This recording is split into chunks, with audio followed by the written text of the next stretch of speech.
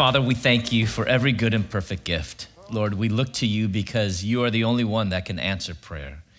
You are the only one that knows us better than anyone knows us, and you love us more than anyone could ever love us. For we thank you, Lord, that you sent your son Jesus, who lived a life, a perfect one for us, died for us, and rose for us. So we pray for this day, Lord, that you would move among us, change us, O God, make us more conformed into the likeness of your Son, Jesus. For it is in his name that we pray. The people of God said, amen. For God so loved the world. How many of you have memorized that? I think many unbelievers also know that verse. For God so loved the world. And when you memorize that verse, we had to remember what the verse said. But I think sometimes we don't reflect on what the verse does not say. The verse does not say, for God only loves Christians.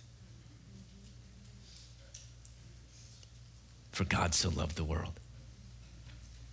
It also doesn't say, for God only loves those people who are really, really, really good people. For God so loved the world. It also doesn't say, for God only loves those people who are in opposite sex relationships. It says, for God so loved the world. But if I could be honest with you, I think one of the most misunderstood words today is the word love. When the world says love is love, what does that mean? You do you. I think that would be the modern day definition of love. You do you. Is that the way God calls us to love? Is that the way that God loves us? You know, we can't understand John 3:16 apart from Romans 5, verses 6 through 10, where Paul writes, he explains how God loves us. He explains when he loves us. It says that God loves us while we were still powerless, while we were still weak. A couple verses later, Romans 5, verse 8, it says, God loves us while we were still sinners. And it's so interesting, that word in Greek, translated still, you know what it means? Still. Still sinners. Not getting your life together, not becoming a better person, not like starting on the right track. Still sinners. God loves us.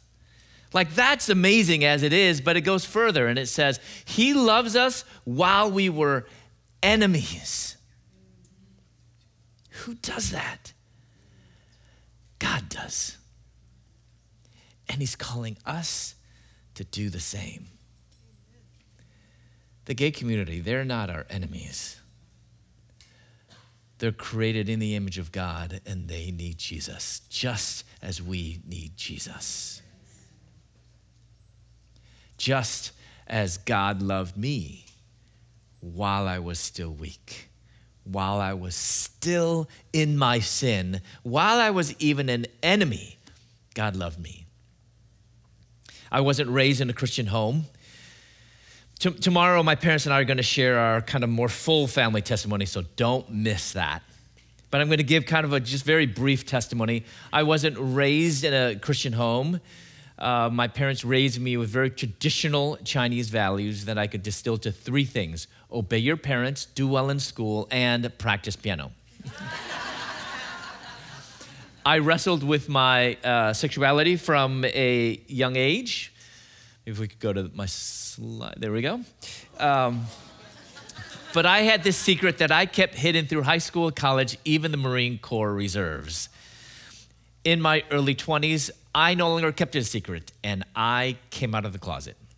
I began living openly as a gay man in the gay community. So I told my parents, devastated my mom and dad, but through that crisis, my mother came to faith, and then my father did as well. Well, I went the total opposite direction, wanted nothing to do with Christianity. I thought they'd lost their minds. I was like, good for you, not for me. I spent most of my free time in the gay clubs. I went from relationship to relationship, seeking intimacy and happiness, which I found, but it still left me feeling unfulfilled and unsatisfied. So I began experimenting with drugs. And to be really clear, not all gay men do drugs. Not all gay men are promiscuous. I'm just telling my story, but I also want to tell you that when you encounter Jesus, he's going to impact every aspect of your life. So I began experimenting with drugs, but like my classmates, I was broke. If I was going to do drugs, I needed to find a way to support my habit. And I did that by selling drugs. And I sold to friends, classmates, even a professor. See, I actually thought I could live this double life of being a graduate student by day and a promiscuous drug dealer by night. But 3 months before I was to receive my doctorate, the administration of the school expelled me. So I moved from Louisville. I'm from Chicago originally. I was going to dental school in Louisville. I then decided to move on to the bright lights and big city of Atlanta, Georgia. And there I quickly took over the drug scene in the gay community, and I became a supplier to other dealers in over a dozen states. In addition, it was nothing for me to have multiple anonymous sexual encounters each and every day. Because according to the world, I had it all. Money, fame, drugs, and sex. I had exchanged the truth of God for a lie. And I began worshiping and serving the creature rather than the creator. Because in my world, I had become God. My parents had no clue that I was doing drugs, but they knew my biggest need was to know Jesus Christ as my Lord and Savior. So they tried to reach out to me, the love of Christ. I wanted nothing to do with it. They came to visit me one time in Atlanta, and I told them to get out. You know, the interesting thing was they were not preaching at me. They were not telling me I was living in sin. I knew what they believed. But just the fact that God had so radically transformed their lives that they radiated Jesus, that was offensive to me. And I told them to leave. Before my dad left, he gave me his Bible. As soon as they left, I took my dad's Bible and I threw it in the trash can. I wanted nothing to do with God. And after that visit, it was obvious that I was hopeless. But my parents committed not to focus upon hopelessness, but upon the promises of God. And along with over 100 prayer warriors from their church, from their Bible study fellowship group, they began to cry out to God for me. My mom began to pray a bold prayer. God, do whatever it takes to bring this prodigal son to you. In her desperation, she fasted every Monday for 7 years, and once fasted 39 days on my behalf. She spent hours every single morning in her prayer closet, on her knees, crying out to God, reading the Bible, interceding for me, for many, many others.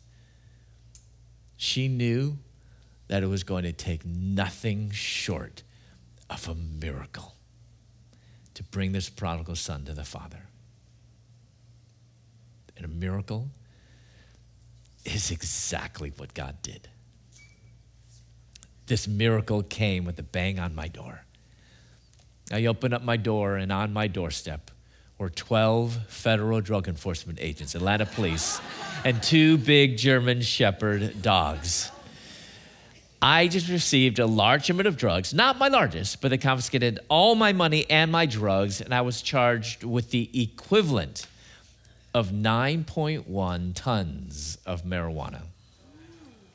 Legal here in California, right? With that amount, I was facing 10 years to life in federal prison. I had started with a bright future among society's finest in academia, and I found myself in the ditch among society's despised in the Atlantic City Detention Center. So I tried calling home, dreading making that phone call, just imagining the earful that I was going to get on the other line. But my mom's first words were, "Son, are you okay?" No condemnation, no berating words, just words of unconditional love and grace.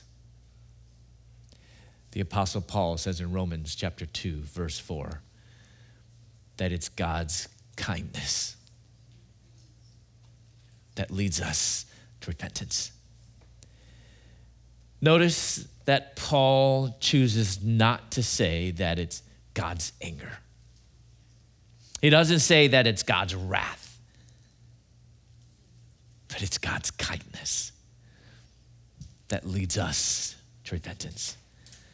And even on that miserable day, God was pouring out his grace and drawing me to himself through the words of my mother. Actually, my mom was excited to get that phone call, if you could believe it or not, because I hadn't called home in years, and she knew this was God's answer to her prayer. So she hung up the phone, fighting back the tears, and she knew she had to do like that good old hymn says, count your blessings. Name them one by one. No matter what storm she was going through, she had to count her blessings. So she set the phone down, and next to the phone was a calculator, an adding machine. And she tore off a little piece of the adding machine tape, and she wrote down these first blessings. Christopher is in a safe place compared to before. And he called home for the very first time. As my years in prison passed, she kept adding to this list and counting her blessings. And when I got out of prison, this list of blessings was longer and taller than she is. Both sides.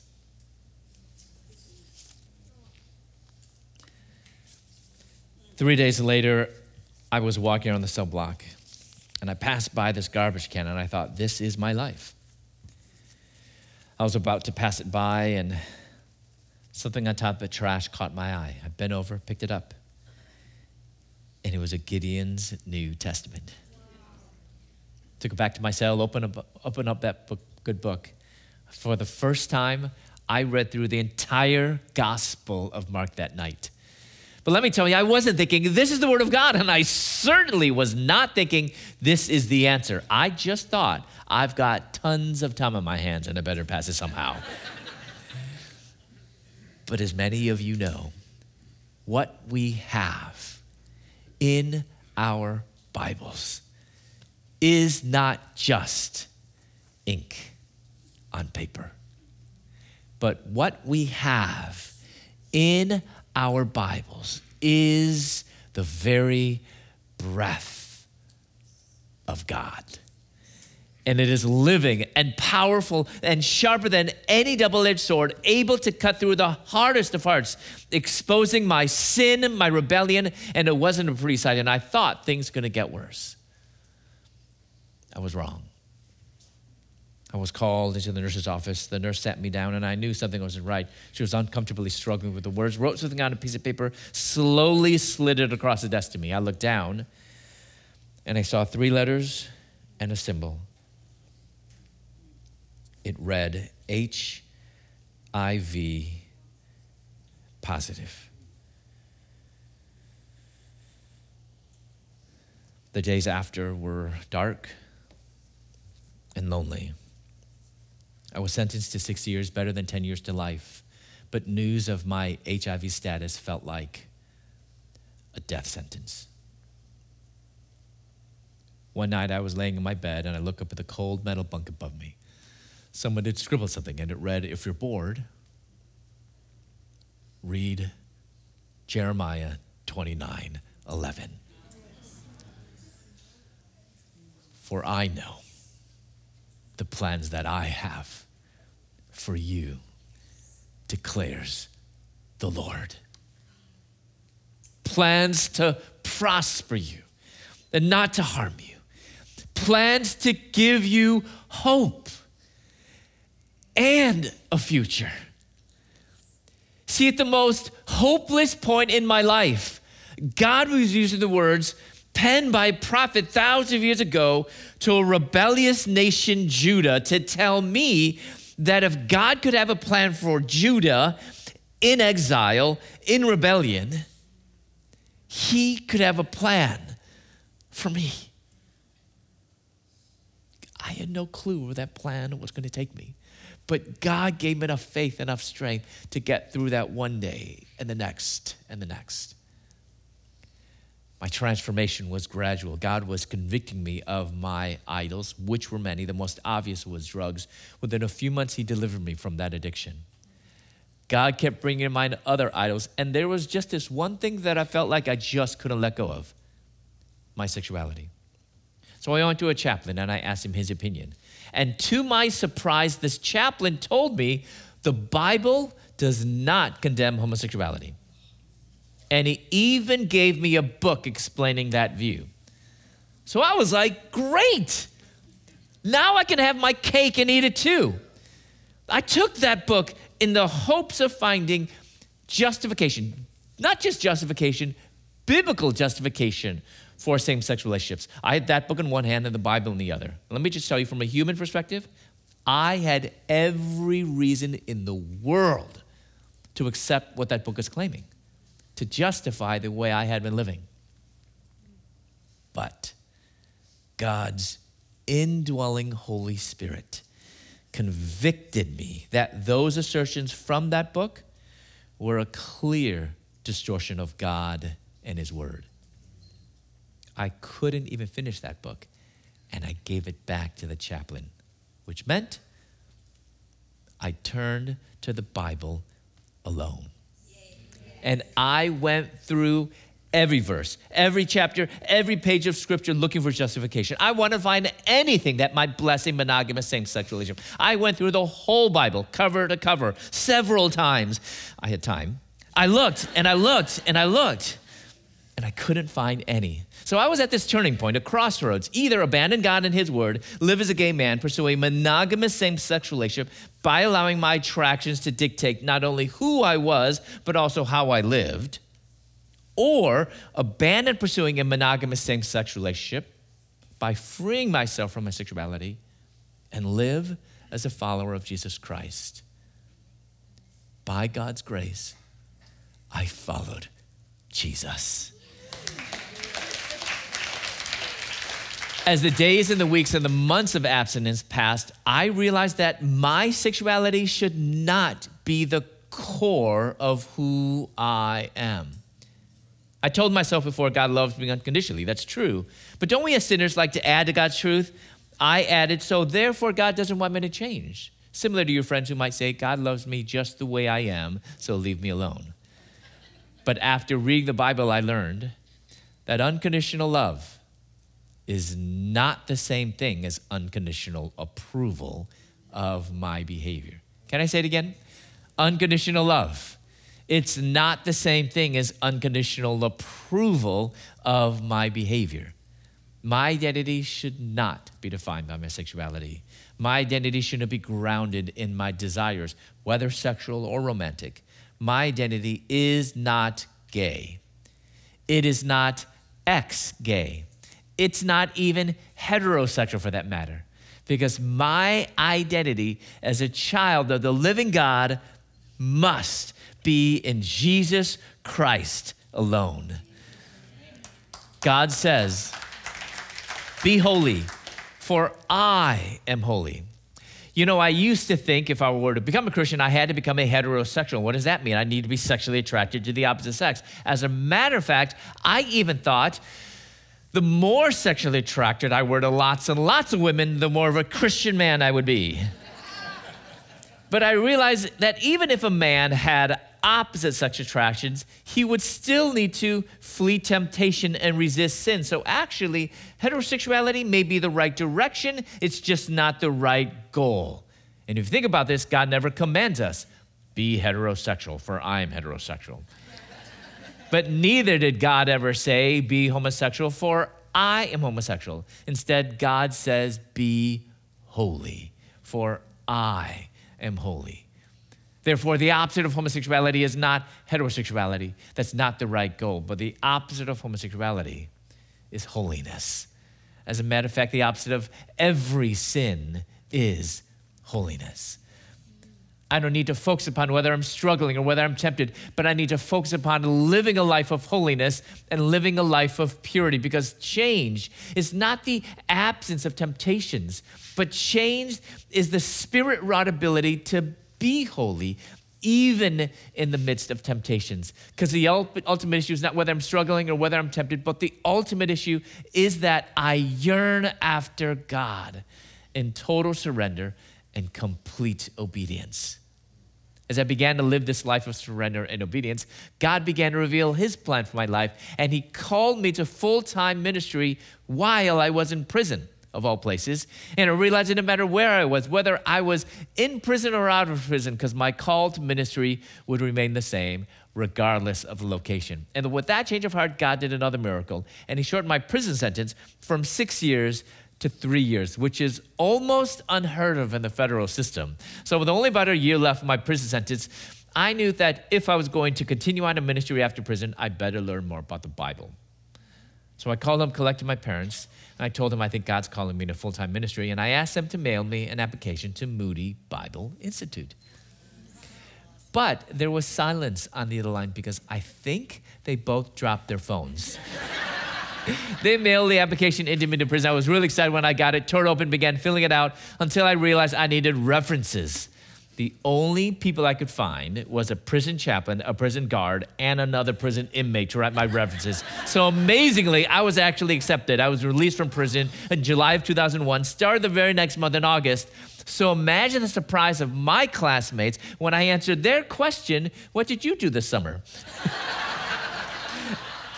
I graduated from Moody 2005, went on to my master's in exegesis 2007, received my doctorate of ministry in 2014, and then I had the really cool privilege of co-authoring a book with my mother called Out of a Far Country, A Gay Son's Journey to God, A Broken Mother's Search for Hope. We wrote this together. She wrote chapter 1, I wrote chapter 2. She wrote on the odd chapters, I wrote the even chapters. But this book, there's a study guide in the back that several Christian schools are now using as a textbook. How cool is that? Our testimony is now a textbook. But in this book on the left, Out of a Far Country, I introduced this concept of holy sexuality. It was toward the end, just a very, very short chapter of only 6 pages, and I always knew that I needed to flesh that idea out. So in 2019, so right before COVID, my book came out. So this is like a COVID book. But amazingly, though, and by the way, I mean, I know a lot of people did reading over COVID, but the books that came out during COVID kind of just went under the radar. But amazingly, this book was named 2020 Book of the Year for Social Issues by Outreach Magazine. And the reason why I wrote this book, any author, they don't want to kind of redo what other people have already done. And there's several books out there that's talking about what the Bible says and how we need to be clear, you know, what is sexual immorality. But oftentimes, biblical sexuality messages or books is telling us what not to do. Don't do this, don't do that, don't do this. And those are important for us to know. But we can't build a Christian life on God's no. What's God's yes? This is a hope of my book to help us better understand God's yes for sexuality. It's quite simple. It's just 2 paths, either chastity and singleness or faithfulness in marriage. And that is good news for all. And I'm pretty excited that even though I wrote this book in the end of 2019, beginning of 2020 when it came out, I wrote this, in the 2 years since, I realized that I wrote this for adults, for college students, maybe even for some, mature high school students, but mainly college and above. I realized we need something for teens. And there's very little out there. So right now, I'm working on turning holy sexuality into a teen curriculum. So we have this. So there's going to be several versions. I first initially was creating one for Christian schools and for churches, but then I realized that I wasn't practicing what I was preaching. Because my parents and I have been saying for years that the job to teach sex education belongs in the hands of parents. And yet when we look at all the resources, they're for Christian schools or churches, great. But even what the youth pastor does should be supplemental, not primary, right? The primary job to teach sex education does not belong to Pastor Joe, does it? He should do it, but he should not be the only place. Regrettably, sometimes that's the case. And so we need better resources for parents. So there's going to be a family version.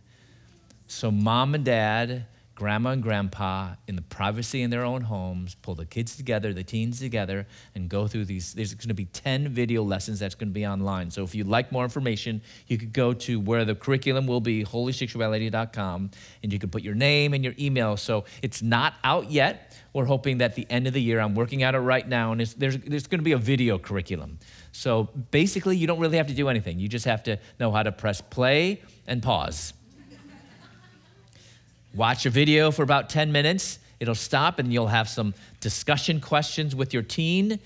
And then watch another video, have some more discussion, and then finish. Basically, that's it.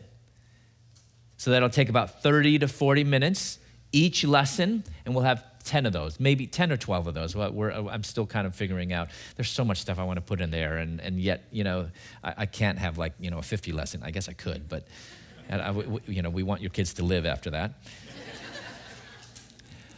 But so I'm super excited about this. You can help spread the word. But in this curriculum and in my book, I begin with this concept of identity.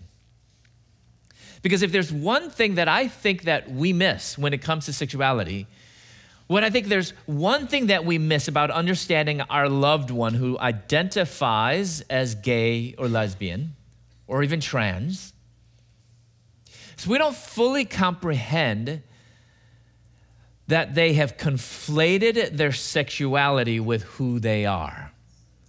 So we can't even talk about sinful behavior if they can't separate their behavior from their identity. Who am I? Who are you? Who are we? How do we answer that question? We all ask ourselves that question at multiple points in our lives. Teens, I struggle with my identity as a teenager. As adults, we also struggle with our identity. Midlife crisis is a crisis of identity. For some, identity is shaped by family, friends, or even their culture. Others shape their identity by their work. I'm a lawyer. Or by sports. I'm a football player. Or by hobbies. I'm a gamer. Still others put their sole identity in their sexuality. I am gay. In their self-perception of gender, I am trans. And yet, do these substitutes truly describe who we are, or what we feel, what we think, and what we do? You might ask, what does it matter? You see, how we answer that question, who am I? How we all answer that question, who am I? Impacts how we think, the choices we make and the relationships that we build. If I said I'm a lawyer, what's a lawyer going to be thinking about most of the day? Law, cases. If a person says, I'm a football player, is that going to impact the choices he makes? What's he going to do right after school? He's going to choose to go practice football. A gamer, will that impact the friendships and the relationship that he has? Of course. You see, our thoughts and our actions are influenced in large part by how we answer this question, who am I? Suggesting this close relationship between essence and ethics. Let me explain. Who we are, essence, impacts how we live, ethics. And actually, there's this vicious cycle going on because the opposite is true as well. How we live, our ethics, impacts who we are, our essence. If you have a flawed view of who you are, you're going to have a flawed personal ethic. You know, I'm a partier. That's my identity. I have a flawed view of who I am, right? Is that not going to affect how I'm going to live? I'm going to have a flawed view of how I live. And vice versa. You see, personhood affects practice. Practice affects personhood. When I lived as a gay man years ago, before I was converted, my whole world was gay. All my friends were gay. I lived in an apartment complex that was 90% or 95% gay men. Now, I want to clarify something. We hear a lot today where people they say, I'm part of the LGBTQ plus community. There's actually no such thing as an LGBTQ plus community. There's a gay community. There's a lesbian community. There's a trans community. There's a bisexual, well, lesbians and gays think bisexuals are just fooling themselves. You have, so you have these other communities, but there's not the L and the G, there's not really even an L and a G community. I mean, yeah, when I lived as a gay man, certainly I had some token lesbian friends, but it was because they liked gay men. I mean, to hang out with. I mean, how do you define a lesbian? Lesbian like, this is not a trick question. Right? Lesbian like women.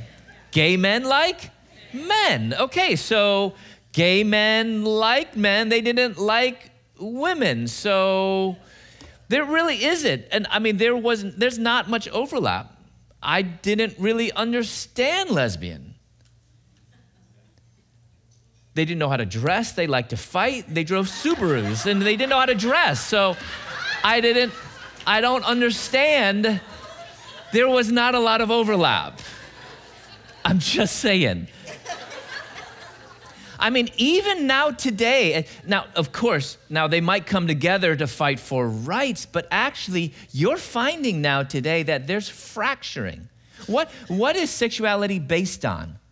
Men like anyone? If there's no such thing as a male, so they don't like any, it's just, they like their mind? Like, if you think you're a man, then I like you.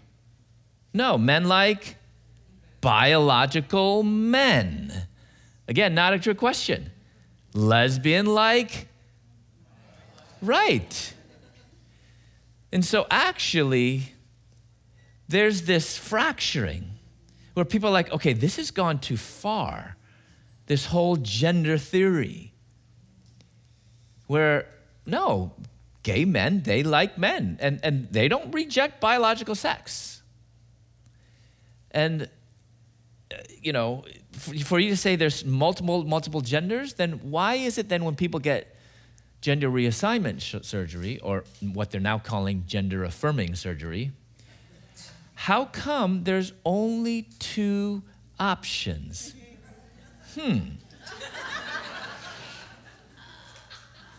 Interesting. So anyway, my whole world was gay. It was not lesbian, it was not trans, it was not LGBT plus Q plus, it was gay. Midtown Atlanta, if you walk through there, you'd be hard pressed to find a woman there. Maybe she was lost. But it's all gay men. My apartment complex, 90%, 95% gay men. I worked out at the gay gym. I bought groceries at what we nicknamed the gay Kroger.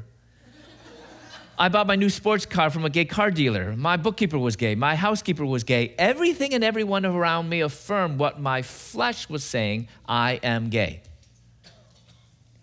You see, I really believe that this is more preliminary than convincing someone that their behavior is wrong. Because when you tell someone this is sin, they do not hear you saying, oh, you're saying my behavior is sin. Got it. No. Oh, you're saying my relationship is sinful. Okay. Oh, you're saying my desires that I have are not God's will. No, they don't hear you saying that. They hear you saying that their whole person from head to toe is reprehensible to God. That's why it's so offensive. How dare you, right? When we're like, what? I'm just saying your behavior is wrong, because we can, as followers of Christ, we can separate our behavior from our person. Christians, we can hate our sin without hating ourselves. I couldn't do that. Before I knew Christ, I could not hate my sin before I hated myself. See, this misunderstanding that being gay, even the verb that we put before gay, it's not feeling gay. It's not doing gay. That would be more accurate. But it's what? Being. What does that verb being point to? Our essence. Being gay no longer means what I'm attracted to. Doesn't mean what I desire, what I do. It has wrongly become who I am. How many of you guys have a gay loved one or friend? Or a lesbian, gay or lesbian loved one or friend? If you were to ask them, explain to me how you define gay. You could say, I know what that means, but I just want to hear you define that. They will not say, when I say I am gay, I mean this is what I do. Will they say that? When I say I am gay, I mean this is how I feel. No, what are they going to say? When I say I am gay, I mean this is who I am. So we see, and we still think of it, correctly as behavior, but they don't.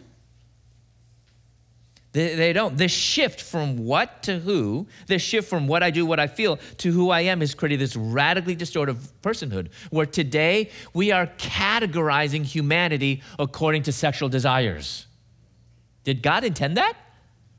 Did God intend for human beings to be separated according to sexual desires, or any desire for that matter? I don't know of any other feeling that we've made it who I am. Even if someone says, I am happy, we don't think like that's who you are. We think that's what you feel right now. Great. Any behavior, like any sin behavior. If you know someone who's a gossiper, you're a gossiper. When we say that, we don't mean that's who you are, but what you do. So stop it. Right? An adulteress, that's not who she is, but what she does. And yet, when it comes to gay, especially when we add being gay, think about the words we use, being gay. It has become fully who a person is. So if it's not who we are, then what is sexuality?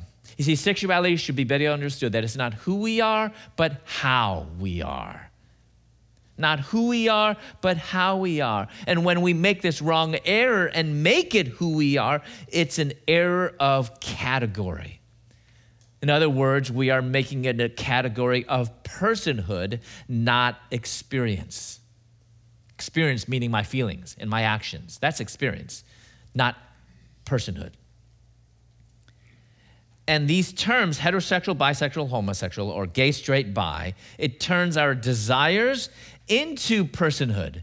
It turns our experience into essence, where now experience, it reigns supreme.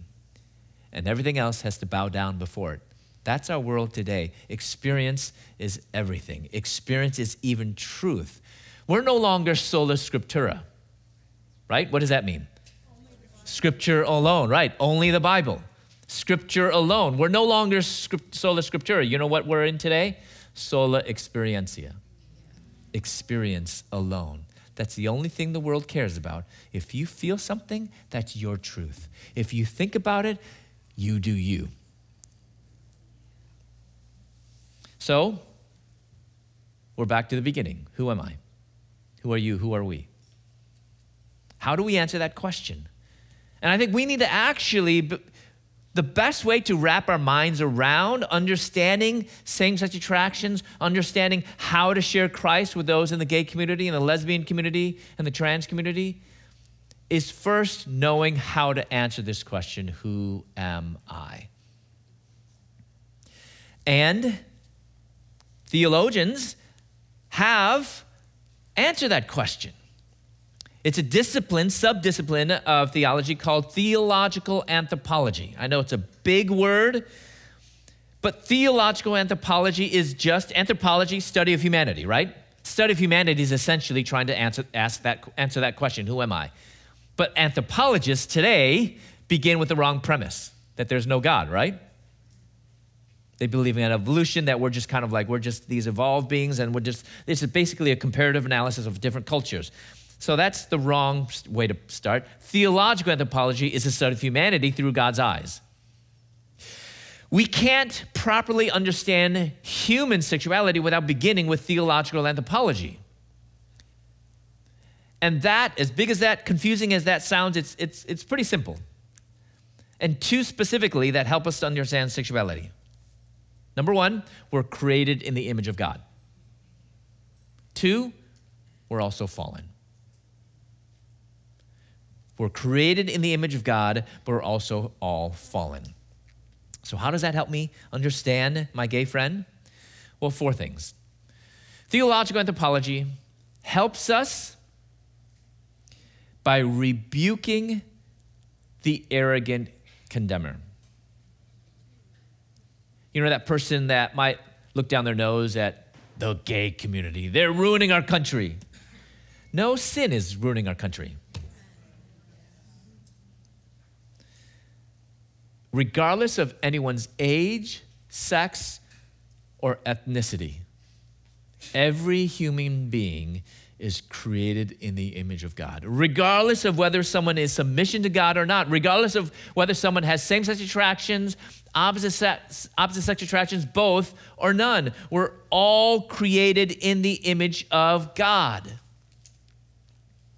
When we say that a person should be treated with respect, it's not because of our commitment to justice. It's because every human being is created in his image. And see, that's different than saying someone is a child of God. Don't confuse those. Every human being is created in the image of God, whether they know Christ or not. Not everyone is a child of God yet. We pray that everyone will become a child of God. Because if you know Jesus, you're a child of God. Before I knew Jesus, I was not a child of God. Paul called me before I was a child of God, before all of us were children of God. We were not a child of God, we're a child of wrath. It's because Jesus reconciled us to God that makes us children of God. Amen? Amen. So, being created in the image of God means that every person has inestimable value and dignity and should be treated with respect. So actually, the Imago Dei, the image of God, is the only true foundation for justice. Second, theological anthropology, it avoids a common incorrect diagnosis. You might have heard something like this, if you're not feeling well, you want to get the correct diagnosis. A correct diagnosis leads to a correct treatment. Incorrect diagnosis leads to an incorrect treatment. And I think we've diagnosed this incorrectly. Many of you may have heard something like this, that the root causes of homosexuality are an absentee father, dominant mother, or abuse in one's childhood. How many of you guys have heard something like that before? Where we say that's the root cause. Now, I do believe that it's an influence. Things in our past can influence us positively or negatively. Abuse gravely negatively influences a person. Yet, even as severe as abuse is, that's not the root cause. That's a huge difference. And to blame our present problems on our childhood or on our parents is not biblical. It's Freudian. And unfortunately, sometimes we're more busy chasing after Sigmund Freud than after Jesus Christ. The Bible says that this is sinful behavior. What's the root cause of sinful behavior? Our sin nature. Certainly, my past can compound my sin nature. It can influence it in a negative way, but it's not the root cause. So what's the right diagnosis? I'm a sinner and I have a sin nature. And if that's the right diagnosis, what's the right treatment? Sin is the problem. Jesus is the answer. And for those of you in this room who might be a parent, who might have that wayward child, you often wake up mornings and say, God, what did I do wrong? Please hear me. It's not your fault. Perfect parenting never guarantees perfect children, does it? Look at Adam and Eve. They had a perfect father. They still rebelled. Anyone think they can do better than God? You know, the job of a Christian parent is not to produce godly children. Parents, you might be thinking, what? That's my hope. A hope and your job is not the same. It's not your job because you can't even do that. If you could do that, you'd be God. And here's a little secret, you're not. The job of a Christian parent is not to produce godly children. The job of a Christian parent is just to be a godly parent. You be godly. Pray your heart out that your children will follow Jesus. And then let God be God. Amen? Third, theological anthropology affirms repentance and rejects sinful acts and desires. There's this growing movement now within Bible-believing churches that are saying, oh, these people, they just can't help them. I mean, they just are gay. And they believe same-sex marriage is not God's will, but they're like, so they just have to be celibate for the rest of their life. So there's this movement now. It's growing. It's actually fracturing denominations right now. It's a movement within Bible-believing Christianity called the gay celibate Christian movement, whether it's part of spiritual friendship or Revoice. Charles Spurgeon. How many of you guys know Charles Spurgeon? He said a very important quote, discernment is not knowing the difference between right and wrong. A 5-year-old can do that. Discernment is knowing the difference between right and almost right. Because the trajectory of almost right is wrong. Gay celibate Christianity does not affirm true repentance. Because they say they hold to traditional sexuality, but this is their version of traditional sexuality. Oh, just the marriage is wrong, just the act is wrong. Everything else is okay. I'll be honest, I used to think that. I'll be honest, I was guilty of that. And then I read the Bible. And then I read where Jesus says in Matthew chapter 5, the Sermon on the Mount, if a man looks lustfully after a woman, he's okay as long as he doesn't act on it. Is that what that verse says? I always get confused there. Just don't act on it. Is that what Jesus says? He's fine. He hasn't sinned as long as he doesn't act on it. And yet, that's what Christians are saying today, isn't it? Just don't act on it. Read the Bible. Good idea. Here's the answers. If a man looks lustfully at a woman, he's already committed adultery. I know that sounds like people talk about, the 6 passages we're going to talk about next hour. Those are clobber passages. Anyone who calls any verse a clobber passage isn't a Christian. Because, if we're really going to talk about clobber passages, how about for no one seeks after God? How about the wages of sin is death? There's a lot of other clobber passages. Even if a man looks lustfully after a woman, he's committed adultery. How dare us say anything as precious as his word as something that clobbers us? It might hurt, but I think sometimes holiness requires a little bit of pain. So I realize that if a person just says that the act is wrong, as long as I don't act on it, but everything else is okay and everything else, they even say, actually, most of my aspect of when I say gay is actually things that are good. I say that rejects repentance. Repentance is about repenting about everything that is not God's will. Now, I'm not saying that every time you're tempted is sin. That's different. And in my book, I have a whole chapter on temptation and a whole chapter on desire.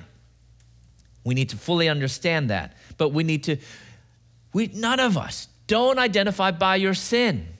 Don't identify with your struggle. When I was going through AA and NA, everyone would begin and say, hi, I'm an alcoholic. And I did that because everyone else was doing that. And after a while, I was like, that just doesn't sit right with me. That is not who I am. Amen? Now, I might struggle. I don't have a problem with someone saying, I struggle with alcoholism. I struggle with drug addiction. I struggle with lying. But to say that's who I am, don't say you're an adulterous Christian. Don't say you're a lying Christian, a gossiping, because if you do, I would say, repent. Repent. The gift of repentance is available for all. Repent. Lastly, beginning with theological anthropology helps us to answer the born gay question. Aren't people born gay?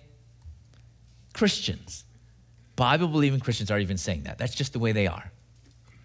We just have to have compassion. There's a whole slew of speakers now that are I think their compassion is driving their theology. They're trying to be missional before they're theologians.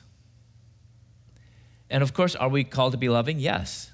But their loving looks more like you do you. Just do whatever. And I'm just going to love you, whatever. Where they're making their love a means to an end. We love as a means to the end of Jesus. Because Jesus means transformation. Jesus means the old is dead, gone, the new has come. That's Jesus. Following Jesus means denying yourself, picking up a cross, and following me. So, all the research, and maybe short, I'm going to show you a little short video that talks a little bit about the research, but nothing has been proven yet. Nothing has been proven. And science is inconclusive. It looks like genetics might play a role, but it's very, very small, not major role. And at the end of the day, people still say, well, the Bible, people are born gay. The Bible doesn't answer this question. They're wrong. The Bible does. Because even though people think they're born gay, you know what Jesus says? He says, you must be born again. You may think you're born an alcoholic. You must be born again. You may think you're born a liar, a cheater. You must be born again. The old is gone, the new has come. That is not a message just for the gay community. That is a message for the whole world. You must be born again. Let's pray. Father, we thank you for giving us new life in Jesus. Help us, Lord, to live fully for you. And we ask this in Jesus' name. And the people of God said, Amen.